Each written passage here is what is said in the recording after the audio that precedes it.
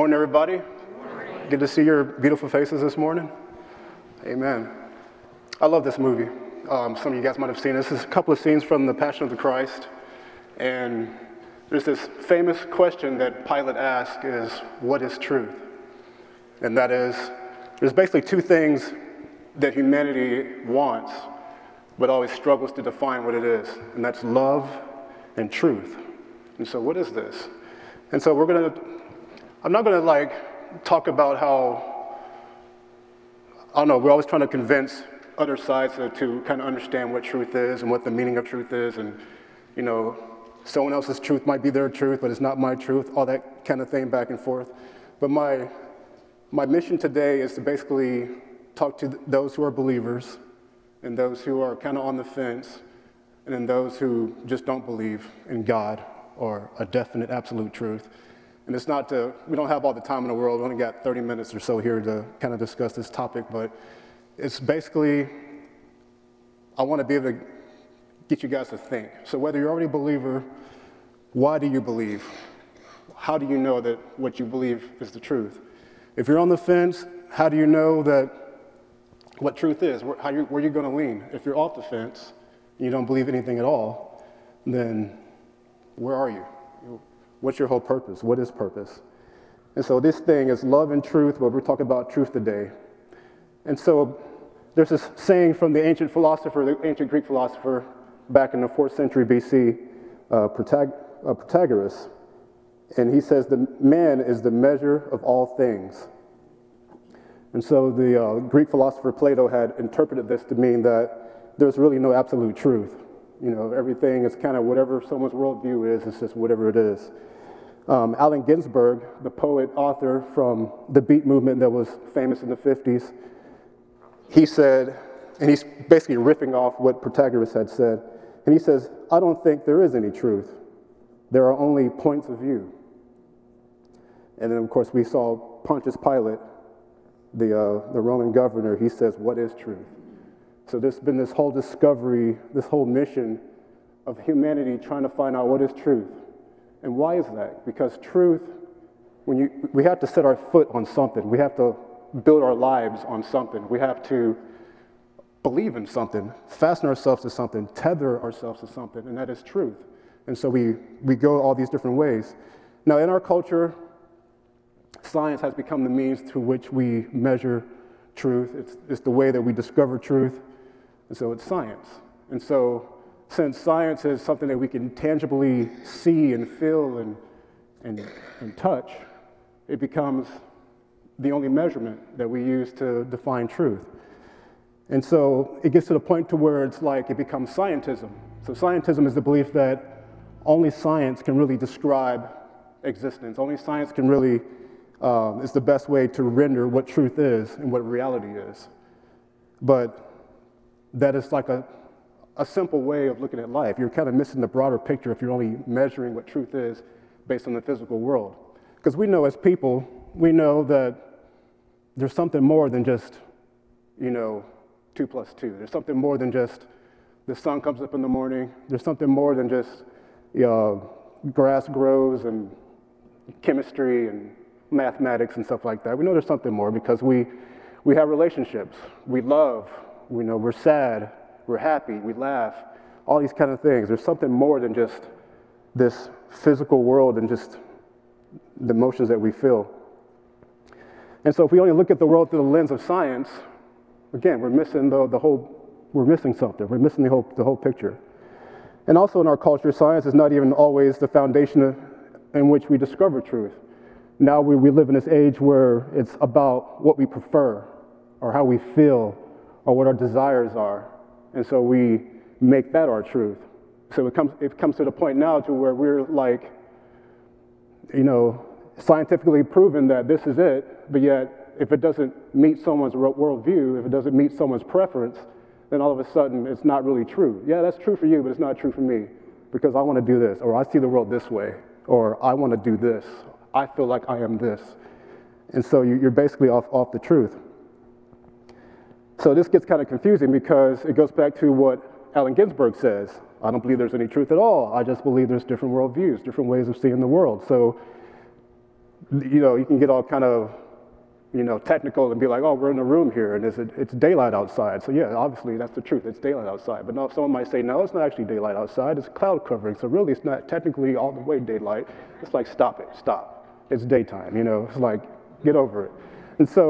And you kind of play these games too. I'm the youth minister here, so sometimes you're talking to the young people and even my own kids, and they get to where you state a fact, and they're like, well, that's technically blah, blah, blah, blah, blah, blah, and it's like, stop, that's it, and it's like, stop trying to mess with me. So that 99% of the times they're just joking with me, but there's some times where it's just like, stop, just, it is what it is, stop trying to mess with it and toy with it and break it apart. You ever hate when you give your kids something and it's great, and then they go and start messing with it and taking it apart and breaking it and just totally taking it and bending it out of its purpose?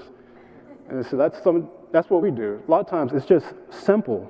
Just turn it on and it does an awesome thing. You don't have to do anything more with it.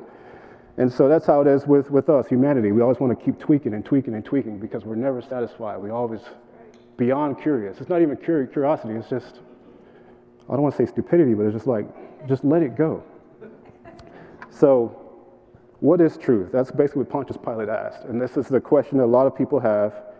And there's this line written, so we don't really know the name of Pontius Pilate's wife. And so in the movie, she's called Claudia because a lot of people in the ancient times of Christianity believe her name might have been Claudia.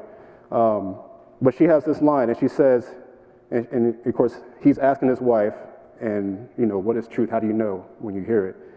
And she basically says, if you will not hear the truth, no one can tell you. And so this is a line from the movie. This is not like something we know she actually said. It's not actually in the Bible and stuff like that, but it's a line from the movie, but it's actually really good. If you would not hear the truth, no one can tell you. And so this is it. How do you know the truth? When are you prepared to listen? And something happened 2,000 years ago. And this is the reason why a lot of us are here in this church, because someone entered the world, someone entered history and changed everything. And this Jesus of Nazareth, he came on the scene, and he made these bold claims, and all of a sudden the whole world changed.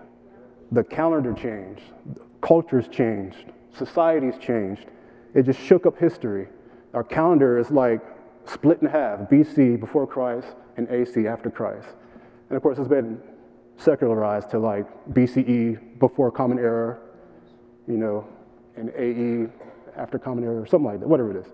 And what we know, he came and just basically changed everything. The whole world changed because of Christianity, and it's amazing. And so why is that? And so if someone has made such a profound impact in the world, and such a profound impact on humanity, why would you not look further into who this person is? And not listening to all the different voices and different perspectives of who he is, but really going after who this person was. So let's look at what he said. And this is what he said about himself. And let's just go back to this scene that we just got through watching. And takes place in John 18 and verse 33. And it says, Pilate then went back inside the palace, summoned Jesus, and asked him, "Are you the king of the Jews?" "Is that your own idea?" Jesus asked. "Or did others talk to you about me?" "Am I a Jew?" Pilate replied. "Your own people and chief priests handed you over to me. What is it you have done?" Jesus said, "My kingdom is not of this world. If it were, my servants would fight to prevent my arrest by the Jewish leaders.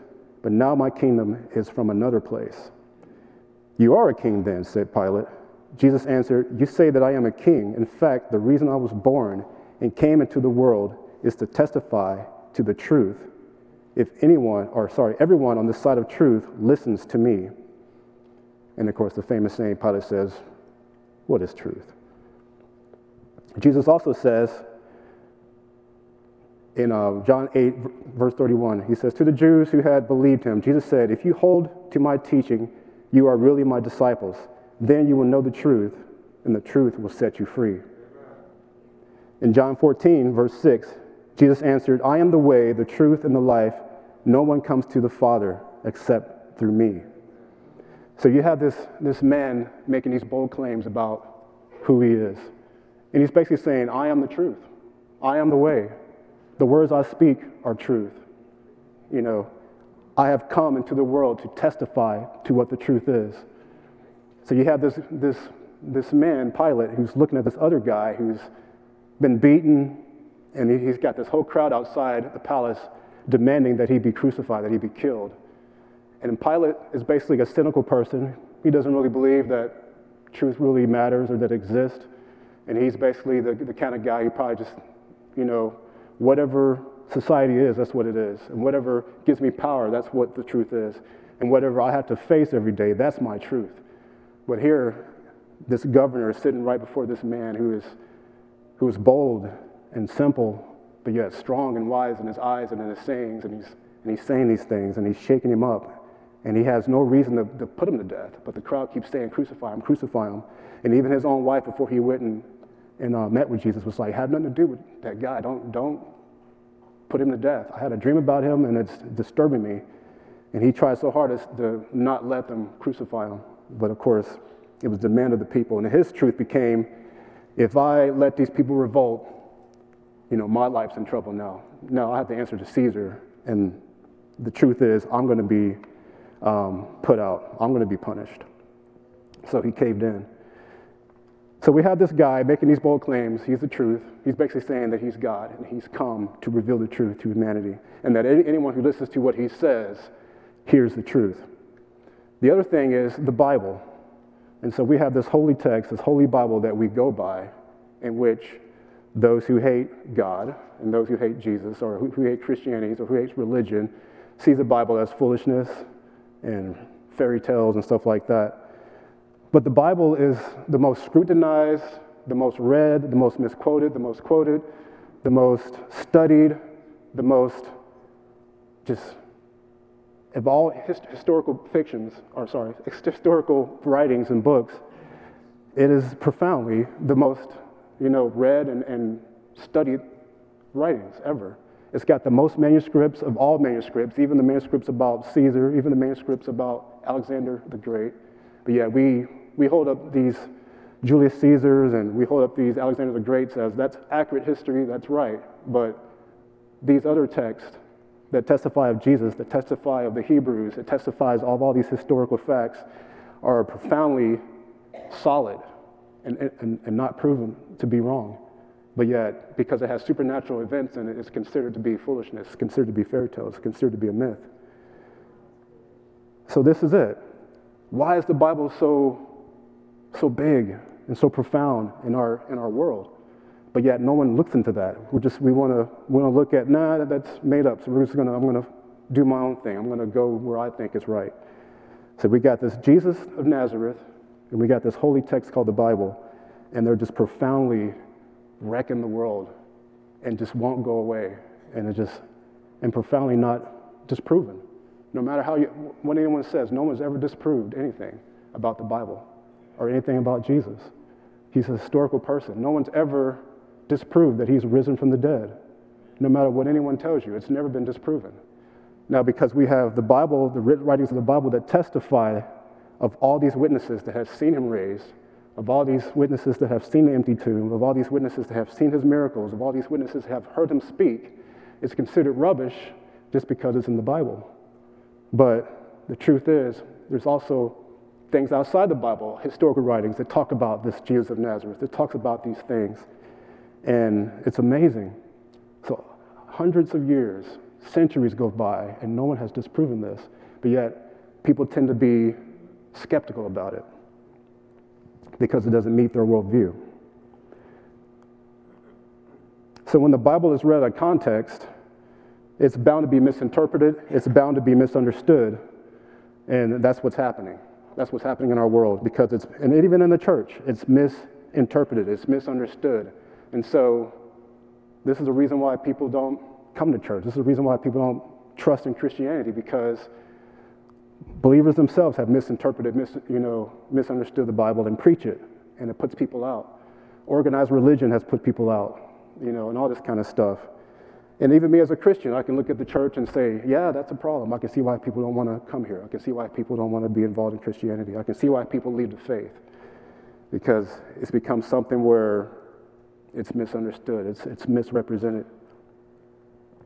The same goes with looking at the world, though. We can look at the world and the ways of the world, and we can say it can be misinterpreted, it can be misunderstood. And so even those who don't believe in the Bible, you're still misunderstanding even what you think you know, even what we think we find out through science and all those kind of things. So here we have a guy, Jesus, is claiming to be the truth, that he's the only way to God. In other words, he's saying that he is God. But this is someone who's worth investigating. This is someone who's worth looking into. And so of all the other religions and all the founders of religions, they all come and say, oh, I have the way, oh, I have the truth. But this Jesus of Nazareth says, I am the way, I am the truth. And so who is this person? What is this? In ancient Hebrew thinking, and also in the ancient Near East, there was this concept of the sea. So the sea was an imagery used of chaos. And so basically meaning that, and usually it was the sea or the wilderness was seen as this imagery of chaos, because no person can live out in the sea. No person can live out in the wilderness. It was that place that was mysterious. And like the sea is formless, and it's just these creatures out there, and they can just gobble you up, or you're out the ship and you can just be destroyed. And so it's seen as an imagery of chaos and disorder. And so let's look at Revelation 21, and in verse 1. And here the Apostle John, he's seeing this vision, and he says, Then I saw a new heaven and a new earth, for the first heaven and the first earth had passed away, and there was no longer any sea. So we look at this and we're thinking, oh, there's no sea? Man, I'm going to miss deep sea fishing and going to see Shamu and all that kind of stuff like that. That's not what he's saying. He understands the people that he's writing to. And he understands the worldview that the sea is this image of chaos and disorder. And he's saying, in this new heavens and this new earth that God's going to create, there's no longer any disorder. There's no longer any chaos. And so the Apostle John is being shown the same thing that was revealed to the prophet Isaiah centuries ago. And we read that in Isaiah 65, verse 17. It says, See, and this is God speaking, I will create new heavens and a new earth. The former things will not be remembered, nor will they come to mind. And let's look at, to go to the very beginning, Genesis chapter 1, verse 1. It says, In the beginning God created the heavens and the earth. Now the earth was formless and empty. Darkness was over the surface of the deep, and the Spirit of God was hovering over the waters. So again, this is this imagery of the sea, this chaos, this mass, just nothingness, just going. And this is the imagery that the writer is using in Genesis. He's saying that in the beginning was this nothingness, this chaos, this disorder. And so he begins this account about how God brought order to chaos. And so this is the creation account that we read about in Genesis. Now, fast forward, and we see Jesus, and he's walking on the Sea of Galilee. And so the writers who's writing this, they know exactly what they're saying. They know exactly what they're showing. Not only that Jesus actually walked on water, they're saying he's walking on the sea. He's walking on the waters. He's above that chaos.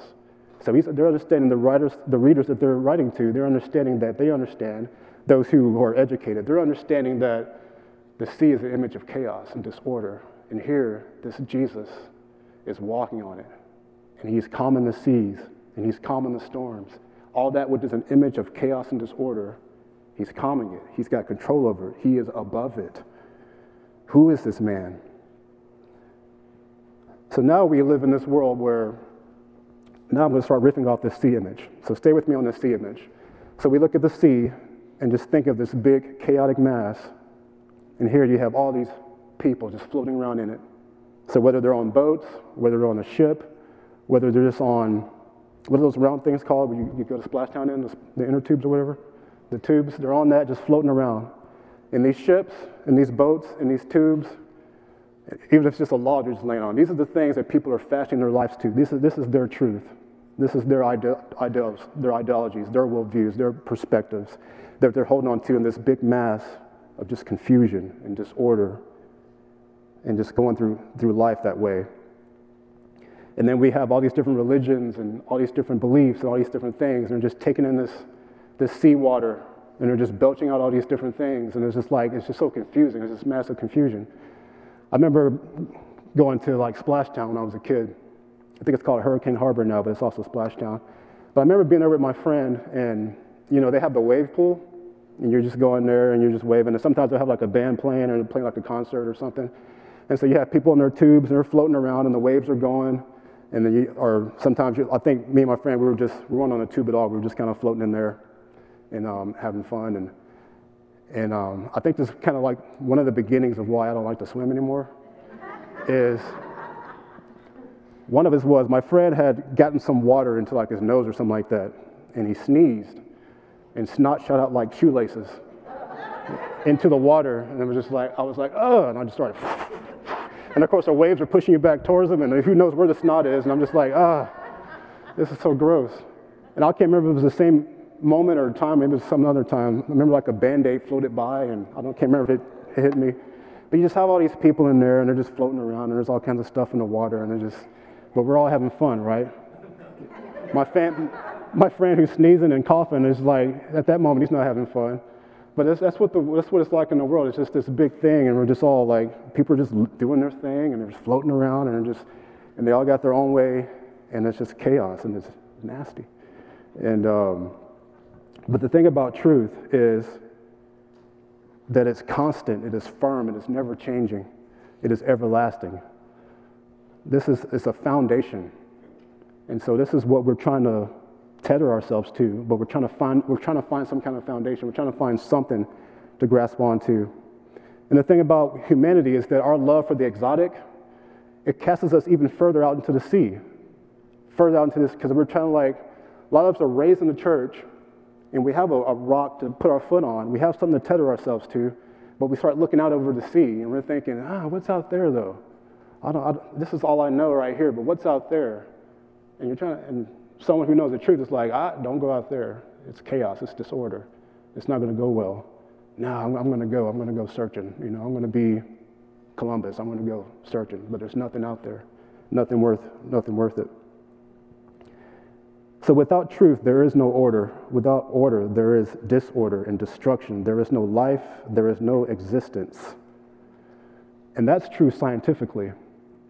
So science is showing us all these different things about the things that we do know. And what's also funny is that scientists go on. I remember there's Richard Dawkins, who was a famous atheist, famous scientist. And he, I think he's a biologist, and he talks about how biology is the study of things which have the appearance of being designed. But he doesn't believe in a designer. He doesn't believe in a creator. And you see all these scientists, they'll talk about the Big Bang Theory, and that something happened in the universe. It began somewhere. And it's amazing. We don't know how it all happened. It's brilliant, but we don't understand.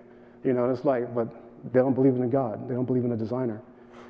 And then you have mathematicians and scientists also come up with this equation, the probability of how any of this can ever exist. And the equation is ridiculous because it's impossible. They just basically put it all together, and it's just like the possibilities of everything happening in order and perfection that we know of what's called the physical world, how it all happens. It's impossible for it to just accidentally happen.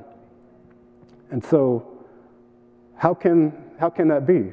And so again, everyone's looking for their own preferences. Everyone's looking for their own worldview, and they're trying to tether themselves to something. And they only want to go so far as to science. Science is the study of the physical world. It's the study of the physical phenomenon. That's it. It doesn't go any further than that. But our command as human beings is to look into things, is to explore, is to study, is to adventure this existence, and not just sit on something that's just been thrown at us or been taught to us. Not just to sit on some raft that someone threw at you in the sea of confusion, just to sit on. In Proverbs 25, verse 2, it says, "It is the glory of God to conceal matters. To search out a matter, it is the glory of kings." So here, the writer is basically saying, the nature of God is basically, he's got all this stuff that he hasn't really revealed to us.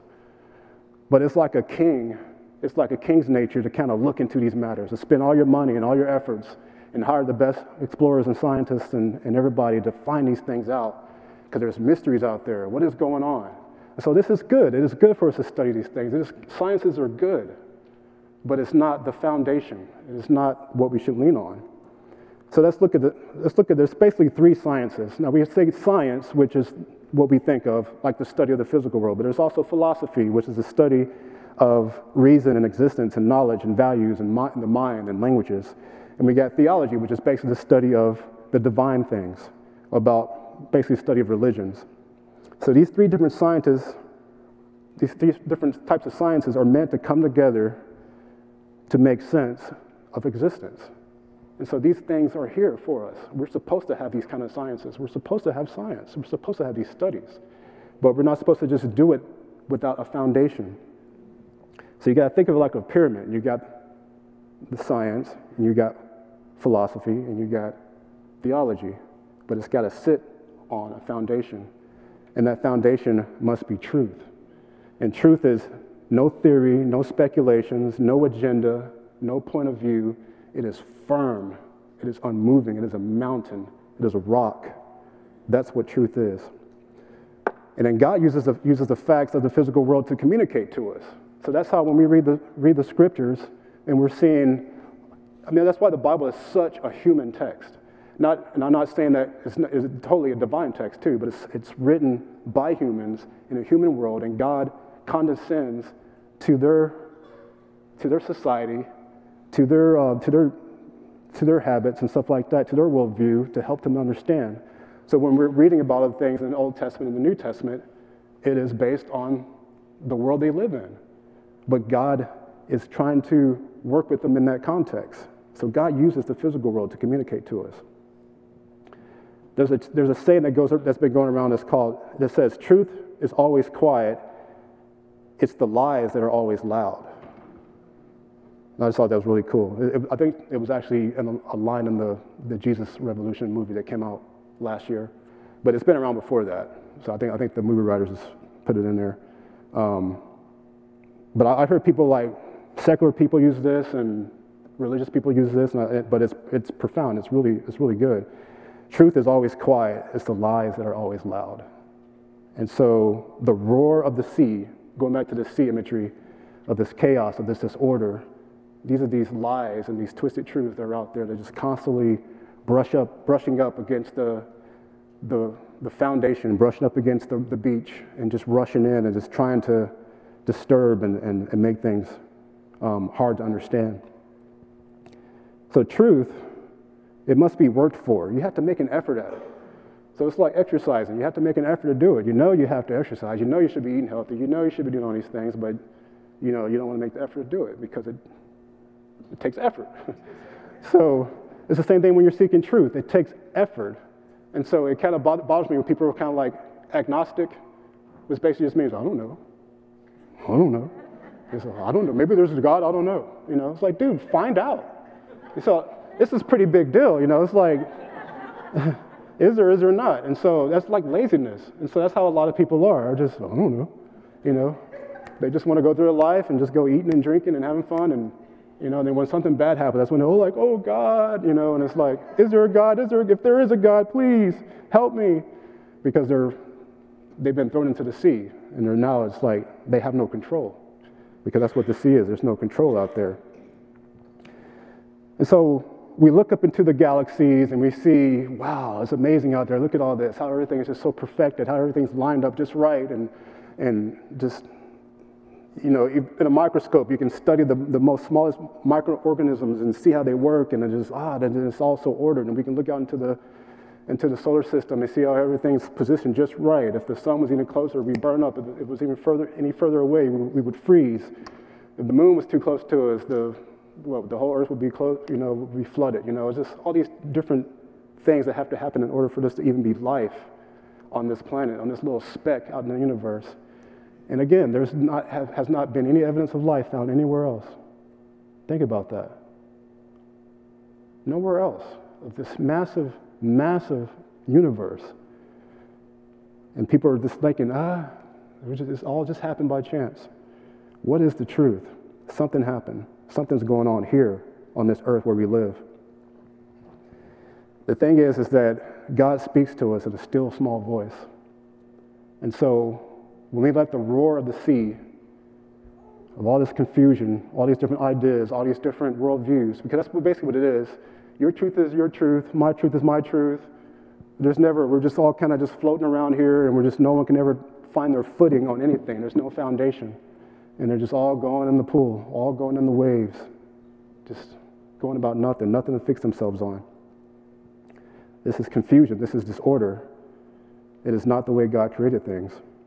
But truth is simple, and God speaks to us in a small voice because he's soft-spoken.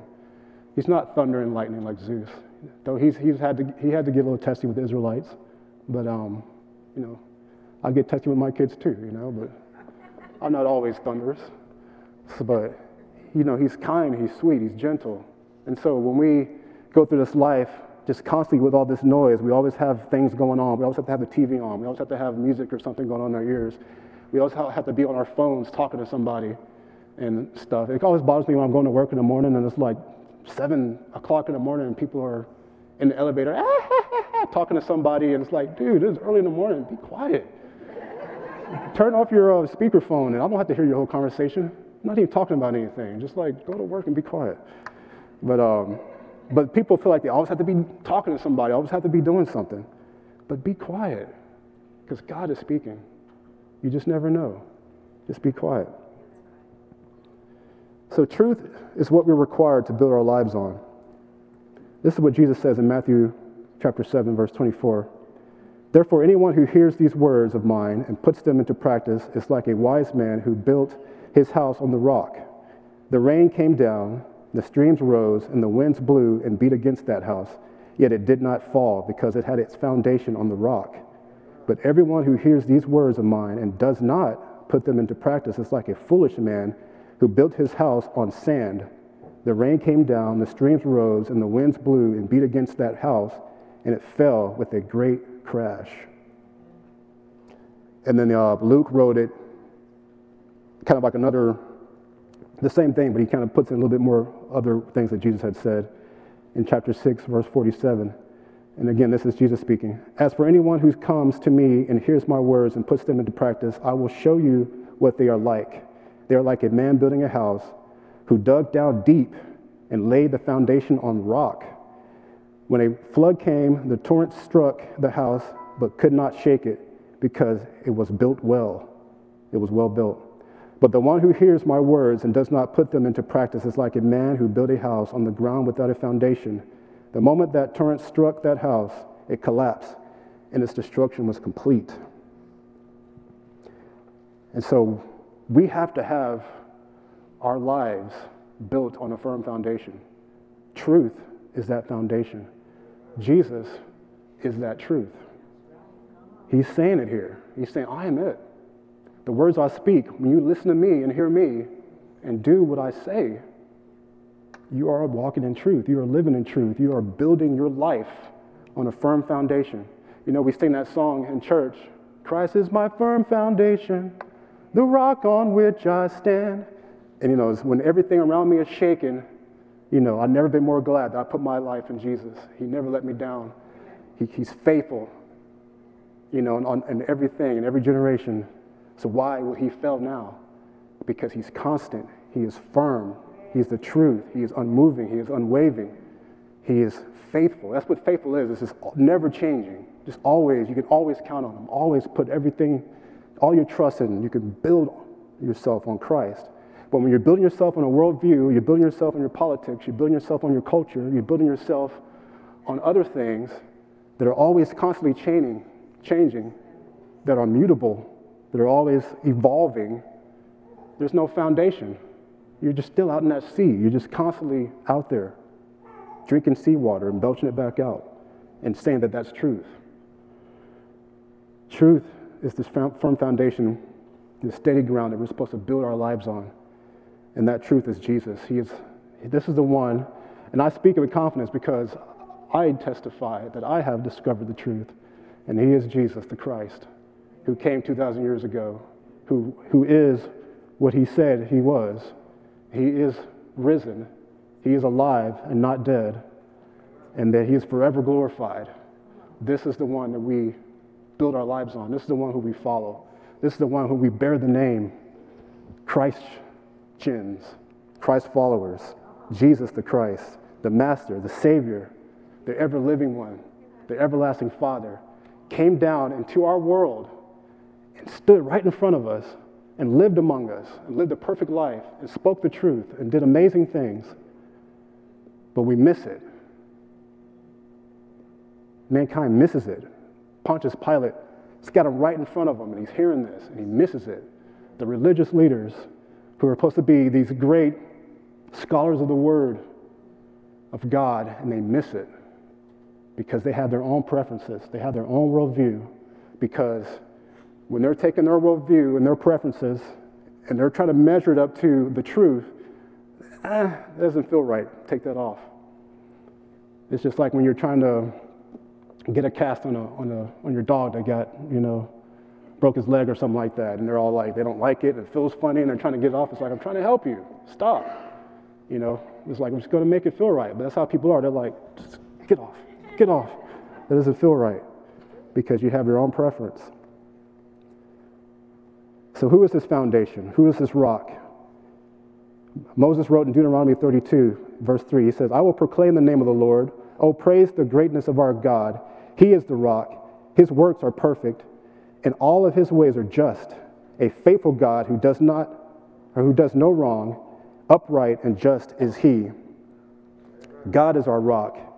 He is secure. He is not moved.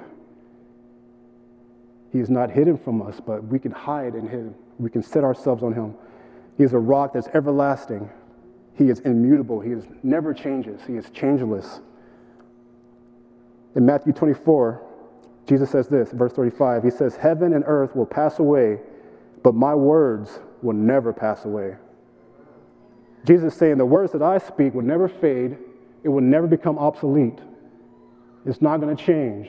It's not going to become out of fashion. It is constant. It is true. It is everlasting. This is truth, never changing. Jesus is the Word. Jesus is the Word of God. And when Jesus is praying for his disciples, in John 17, verse 17, he's praying to God the Father, and he says, sanctify them by the truth. Your word is truth. Christ has given us the truth in order that we are free from our habits of sin, free from the sinful nature. So we are sanctified by this truth. We are sanctified by this one who is the truth, Jesus. This is how we get out of our rut. This is how we change our mindset. This is how we get out of our preferences. This is how we change our worldview. It's by the truth, Jesus. And that's it. Jesus is the Word. And the Word was in the beginning. And the Word was with God, and the Word was God. And the Word became among us and dwelt among us on this earth. And he did these awesome things. This is Jesus of Nazareth, a real person who existed, not a fairy tale, not a myth. He is the truth. In Hebrews chapter 13, verse 8, it says, Jesus is the same yesterday, today, and forever. The next verse says, do not be carried away by all kinds of strange teachings. And that's it. So here, the apostle's writing here is saying, he doesn't change. He was there in the beginning. He was here among us on the earth, and he's going to always be. But he never changes. Our truths, our worldviews, what we think is right, changes all the time. How many times have you changed your mind in your life? Oh yeah, I used to believe in that kind of stuff. No, not anymore. I'll do this. No, I'll follow that person now. They're cool. The other person, I used to follow them, but I don't do it anymore. I used to read those books, but now I don't read these books. I used to watch that news network, but now I don't watch that. I like this other news network better. You're just always changing your minds. We just never. But Jesus is boom, firm, consistent, unchanging, everlasting, always, firm foundation. The truth, that is truth. Truth is everlasting. It is the rock. It is Jesus. There is no faith without truth. So think about it. You have to believe in something. There has to be something that you believe is the truth. in order to tether yourself to tether your ideas to, and all that kind of stuff. So faith is not blind, just blind faith. We think about, well, people with faith, they're just blind. They're not thinking about anything. They're not reasoning, which is funny because the atheists talk about reason all the time. How can you sit there and look at all the facts of science that shows the complexity in design and how Richard Dawkins says, well, biology is the study of things that look like they're designed, and just kind of stop right there. How do you not reason and think, wait a minute, I don't look at a car and say, it has the appearance that it looks like it's designed, but it's not. Let me get in and drive it around, And it's like, stop. The evidence is there. Scientists are showing the evidence for something that is beyond, that transcends anything that we can ever think of and imagine. These are the things, reason will get you to look after that stuff, to go after that stuff, to study that stuff out. That is the truth. So we are to pursue that. That is true reasoning. Reasoning is not saying, religion is ridiculous, which it is. But truth is not. And Jesus is the truth. You follow Jesus. You're not religious. You're following the truth. That's the way I put it.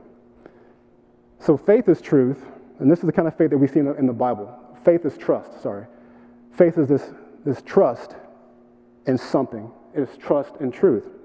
Trust is having confidence that is relying on something or someone you believe to be true. Faith, the kind that Jesus and the Bible talk about, is the handle that is secured to truth. So when you're holding on to, you're going with the Johnsons like to go, ski sledding or whatever, so when you're holding on to that thing and the boat's pulling you, that boat is the truth. It's gonna stay firm, and it's gonna keep on moving. It's gonna keep you above the water as long as it's going at a certain speed. So that's what it's like. You have to have your faith is that handle that you're holding on. The truth has to be the thing that you grasp on. So that we are to grab on for dear life and to not let go. Trusting that we will be rescued from this disorder and chaos, this decreation, this destruction. And that's what destruction is. Destruction is basically decreation. God is created, but what sin does, it brings destruction. It starts to decreate. And so when we have all these different ideas and worldviews and all these things that begin to start taking the truth of what God has revealed, and we start trying to take it apart and rearrange it and mess it up, that is destruction, that is decreation, and that's what sin is. And that's what happens when you begin to believe lies, is that you begin to decreate. And this is why Jesus came. Jesus came to take, because what mankind did was mankind took what God created and inverted it, perverted it, turned it upside down. So Jesus comes into the world and actually it should go this way. And he tries to put it, and he's basically putting it back. You say you should hate your enemies and destroy them. I say, no, love your enemies, and do good to them. Oh, you say that, it's good to take. I say, no, give. And even when you don't have, give, stuff like that. So he inverts the ways of man because he's putting things back the way they should be. Because mankind, in their own preferences and their own loves and their own desires, have gone out and to decreate what God has originally created, which was good. Jesus' word, I'm going to give this example. So we're going back to faith. And so when you're lost out into sea and you're stranded, you're shipwrecked, and that rescue team comes out and they throw that lifeline, and you grab onto it, you're holding onto it for dear life because this is taking you out of this destruction, this taking you out of death, and that it's going to save you. But only a fool would be like, no, I'm fine. I got it. And you're out there drowning. And it's like, no, take the lifeline. And sometimes you're taking the wrong lifeline. You're taking the lifeline from, the raft over there. It's like, yeah, come over to us. We're about to capsize, but come on over. It's like, no. Truth is this thing where the lifeline is thrown out. Jesus has given his word. And he says, I am the way, the truth, and life. Follow me. This is the lifeline. He's trying to tell you, take hold of it. Come on, so I can pull you onto shore, onto the rock, onto the firm foundation of truth, of who I am, of who you're supposed to be, come here.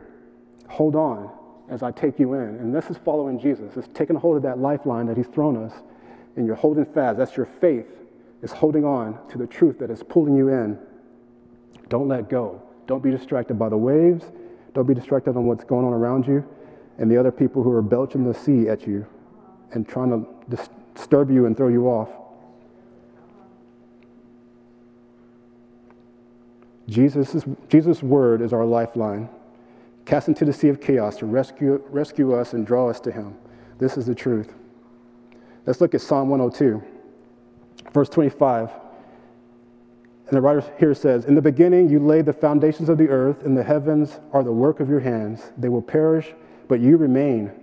They will all wear out like a garment, like clothing. You will change them, and they will be discarded. But you, O God, you remain the same, and your years will never end. You are everlasting." Psalm 119, 89, verse 89, it says, "Your word, Lord, is eternal. It stands firm in the heavens." Look at Numbers 23, verse 19. It says, "God is not human that he should lie, not a human being that he should change his mind. Does he speak and then not act? Does he promise and not fulfill?" And then God says this about himself in Malachi chapter 3, verse 6. "I, the Lord, do not change." God is immutable. He's changeless. It is beyond his character to ever change. It is beyond his nature. He's perfect. He doesn't need to change. This is why we're always trying to change our minds, because we're just never satisfied. We're not perfect. We don't have it all set. But when we build our lives on the truth and we find out that we are sacred. Human beings are sacred. And the only text in all history that reveals that is the Bible. Every other ancient text, even in times where the Hebrew Bible was written, talks about the gods making mankind to be their slaves, or making mankind to do the jobs that they don't want to do. Or if anyone is made in the God's images, it's just the king or the Pharaoh. It's not people in general. But here the Hebrew Bible says that people are the image of God. Everybody, no matter what your status is, that people are valuable to God, and that this God doesn't want us as slaves and doesn't want us to destroy us or put us to work, but he wants to have a relationship with us. He wants us to be his children. He wants us to be where he is, and he wants to be where we are. This God loves us, no matter what our status is, whether we're great or small, black, white, snot green, or whatever it is. This is different. No other text says that. No other faith says that. This is different. This is not the way people think. This is not the way mankind thinks. This is why this is so evident that we go after, who is this Jesus? What is this Bible? Find out, discover it. Because when you read it out of context, yeah, it's a mess. But if you really go after it and read it in context, it is brilliant, amazing how multiple authors over centuries can all be on the same line, on the same page, and say a narrative that is just beyond anything that any human can ever do or say or think. It is amazing. This is why I believe, and this is why I know this to be the truth.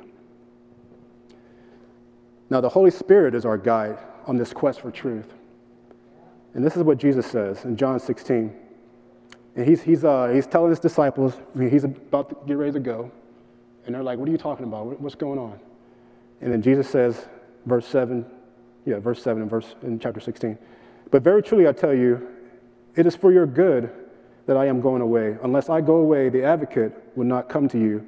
But if I go, I will send him to you. When he comes, he will prove the world to be in the wrong about sin and righteousness and judgment. About sin, because people do not believe in me. About righteousness, because I am going to the Father, where you can see me no longer. And about judgment, because the prince of this world now stands condemned. I have much more to say to you, more than you can bear. But when he, the Spirit of truth, comes, he will guide you into all the truth. He will not speak on his own, he will speak only what he hears, and he will tell you what is yet to come. He will glorify me, because because it is from me that he will reveal what he will make known to you. All that belongs to the Father is mine. That is why I said the Spirit will receive from me what he will make known to you. So this is how we are on the discovery for truth. We need a guide. We need someone to get us there. We need someone to guide us. So you see rescue people, they're in the helicopter. They go down to get those people who are stranded. And they are that guide. The helicopter is that truth. The lifeline is thrown, and that guide goes down and gets them. And a lot of times they're all flaring their arms and they're doing this, and that's what the Holy Spirit has to do with it. Us flaring our arms, but those people are trained to be calm and collected. They're trained to work with people when they're struggling, because a lot of times the people end up drowning you. But thank God we have the Holy Spirit, who is God, he's not going to have any problem saving us. And so when we grasp onto him and let him guide us through those waters and get us back onto firm foundation, back to the truth, that's what it's all about. That's how we should live our lives. So let's don't go after this truth on our own, but we need the Holy Spirit to be our guide, because Jesus has sent him. He says, look, I got to go, but I'm sending the Spirit. And it's good that I go so that he can come, because he can do a lot more than I can do, because he can be everywhere at once.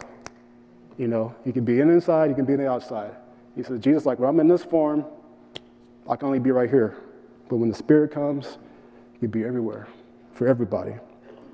It is good. And just listen to him. Let him teach you how to read the word that I speak. Help him teach you how to walk in this life. Help him teach you how to build your foundation, build your life on me, the rock. The Bible tells us to live and remain, to live by the Spirit. So you see the apostles talk about live by the Spirit, live in the Spirit. This is it. So the most powerful things are truth and love. Truth and love are the essence of God. There's no life without them. There's no life without God. There's no life without Jesus. It is just no existence. There's no creation. It is all destruction without God. That's why it's impossible for any of this to be. There has to be a transcendent person, a transcendent mind to make this thing happen. It's amazing. So as followers of Christ, we are to usher in the truth into this world. We are to usher in his kingdom and his ways. That's our whole purpose. When you have the truth, help people. He uses us to help people, to get people back to the rock, back to the purpose of why we are here, and all those good things. And we are to love. This is God's essence. This is what Jesus commands us to do, to love one another, to love strangers, to love our enemies, to love those who think different, to love those who have a different preference and a different worldview, but so that they may see the truth. Because if we're just fighting with them, we're causing chaos, and we're decreating, what God is trying to create in their life, the firm foundation. That's not our job as Christians.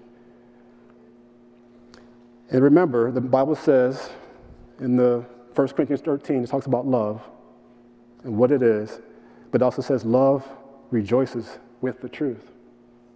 So those two got to go together. Amen. Hallelujah. So we're going to have communion this morning. So if you haven't had a chance to get your elements,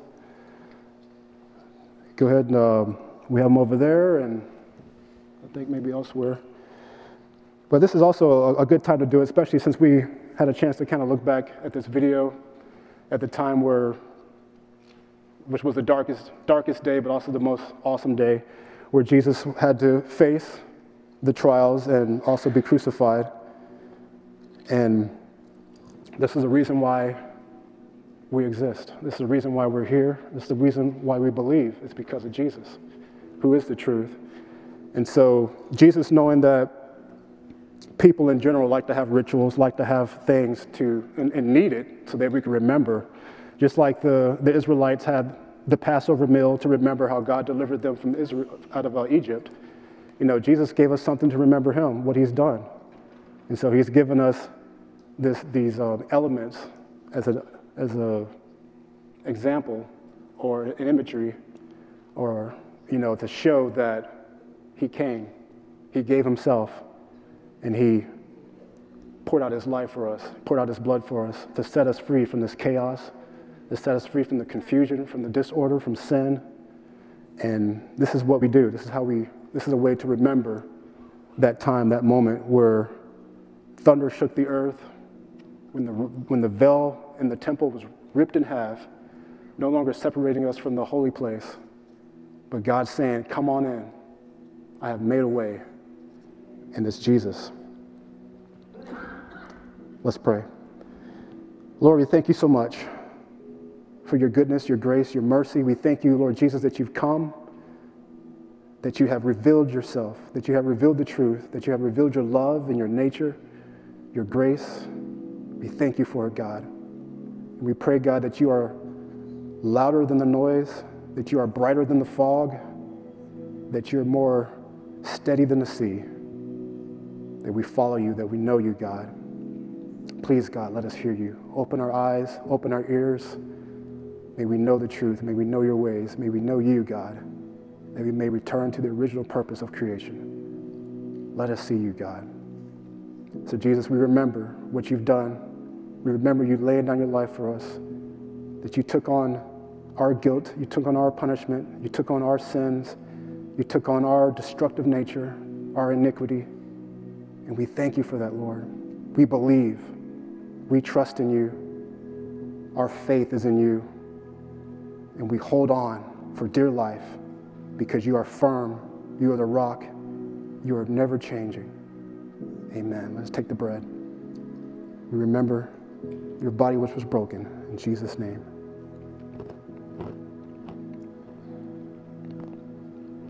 In this cup, we remember, God, that it's your blood poured out for us, for the washing of away of our sins, making us new.